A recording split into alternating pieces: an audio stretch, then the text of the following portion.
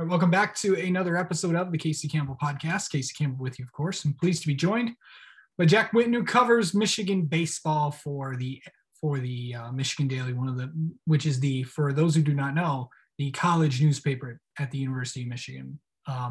They've been frequent guests on my podcast because I've covered Michigan athletics in the past, and great people. How's it going, man? I'm great. Thanks for having me. Okay, so baseball's been working out pretty well.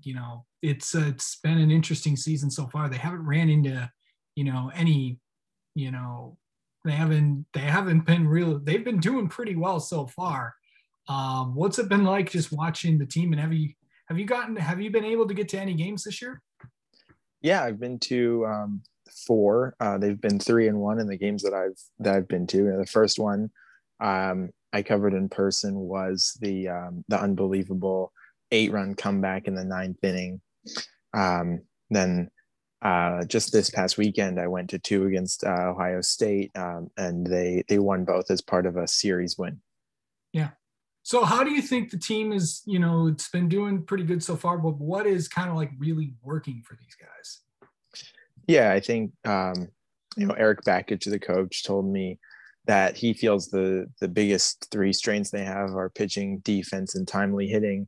And when you see them win, all those 3 things are really working for them. From the starting pitching, which is pretty deep, they have 5 guys who routinely make starts, depending how long the series is and things like that. Their bullpen tends to be pretty deep. They have guys who handle a variety of situations, and the defense has been one of their calling cards.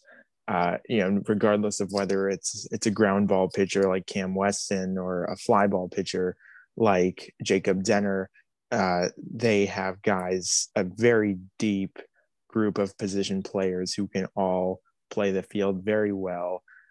From individual plays to making team plays, like we saw a tandem relay last weekend. And then, of course, the timely hitting. We've seen a lot of big innings out of them from that 8-run inning that I was talking about. Just a couple of days ago, they batted way more than a round in the 8th inning, putting up 9 runs. And of course, there have been a lot of go-ahead home runs in the late innings to help give them some wins. Yeah. So I've gotten a chance to talk to a lot of coaches, not just in the Big Ten, but from around the country.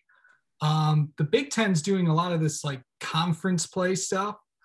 How is that like working out and with all that? Because I feel like it's like, you're not playing the non-conference teams that are out there, and it's kind of like sometimes you're at a disadvantage from when I talk to some coaches that have came on this show. Yeah, I agree. And I think some of, at least Bakich and probably some of his players miss playing non-conference games too, because last year they gave themselves a very difficult non-conference schedule. To begin the season, they played a lot of West Coast teams. They played Arizona State, they played Vanderbilt, they played Connecticut. So just to see how they compared against teams out of the conference, and I think that was very informative for them. For someone who really proved themselves was Weston in that short stretch that they had all of non-conference games. Jimmy Overtop really proved himself. So yeah, I do think they missed that, and I wonder what kind of impact the having no non-conference play under their belts. I wonder what kind of impact that will have when it comes time to choose the bracket for the tournament. So okay, so who do you think is kind of really like some of the players that you've noticed so far? Because when remember this team 2 years ago just went to the College World Series, and a lot of guys didn't know who they were. Who's kind of really been who are some of the guys that you're noticing that you keep your eye that you've had your eye on this season? Yeah, well, they've lost a lot of guys since that 2019 season, and this year with the eligibility relief, with the roster size increase, a lot of the biggest performers have been graduate transfers. So I think the first one that you have to name is the Christian Malfetta, who's playing third base right now, but who can also play catcher. He usually hits second or third. He can hit for a lot of power. He hits for a lot of average as well. And he plays excellent defense. Griffin Mazer is another transfer. He's from UC Irvine. He plays catcher, bats in the heart of the order, has been struggling against the breaking ball lately, but overall, he has provided a huge run scoring boost and has really improved his draft prospects thanks to the development he's had at Michigan. Let's see, in the outfield, you have Clark Elliott, who stepped into a starting role as a freshman last year. And unlike some of the other starters who were freshmen last year, he's really had a grip on that starting job all of this year as well. He plays really great defense. And he is often coming up with clutch hits and just contributing to, big innings.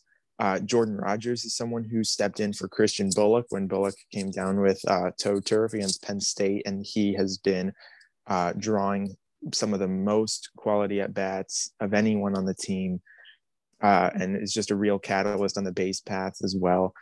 And then on the pitching side, leading the rotation, you have Steven Hadger, who some people say is going to be a number one or first round, pick in the draft. And he's always a good bet to contribute a quality start on a Friday night. And then behind him, you have four guys, Ben Dragani, Blake Beers, Cam Weston, and Jacob Denner, who, while they typically don't go quite as deep into games as Hadger, they routinely keep Michigan within shouting distance, giving them a chance to compete well into the game thanks to their effort. Yeah. So kind of talk about who they're kind of playing this weekend.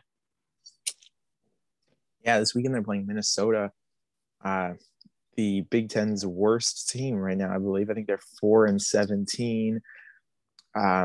If I recall, I think their pitchers are surrendering a 302 batting average against.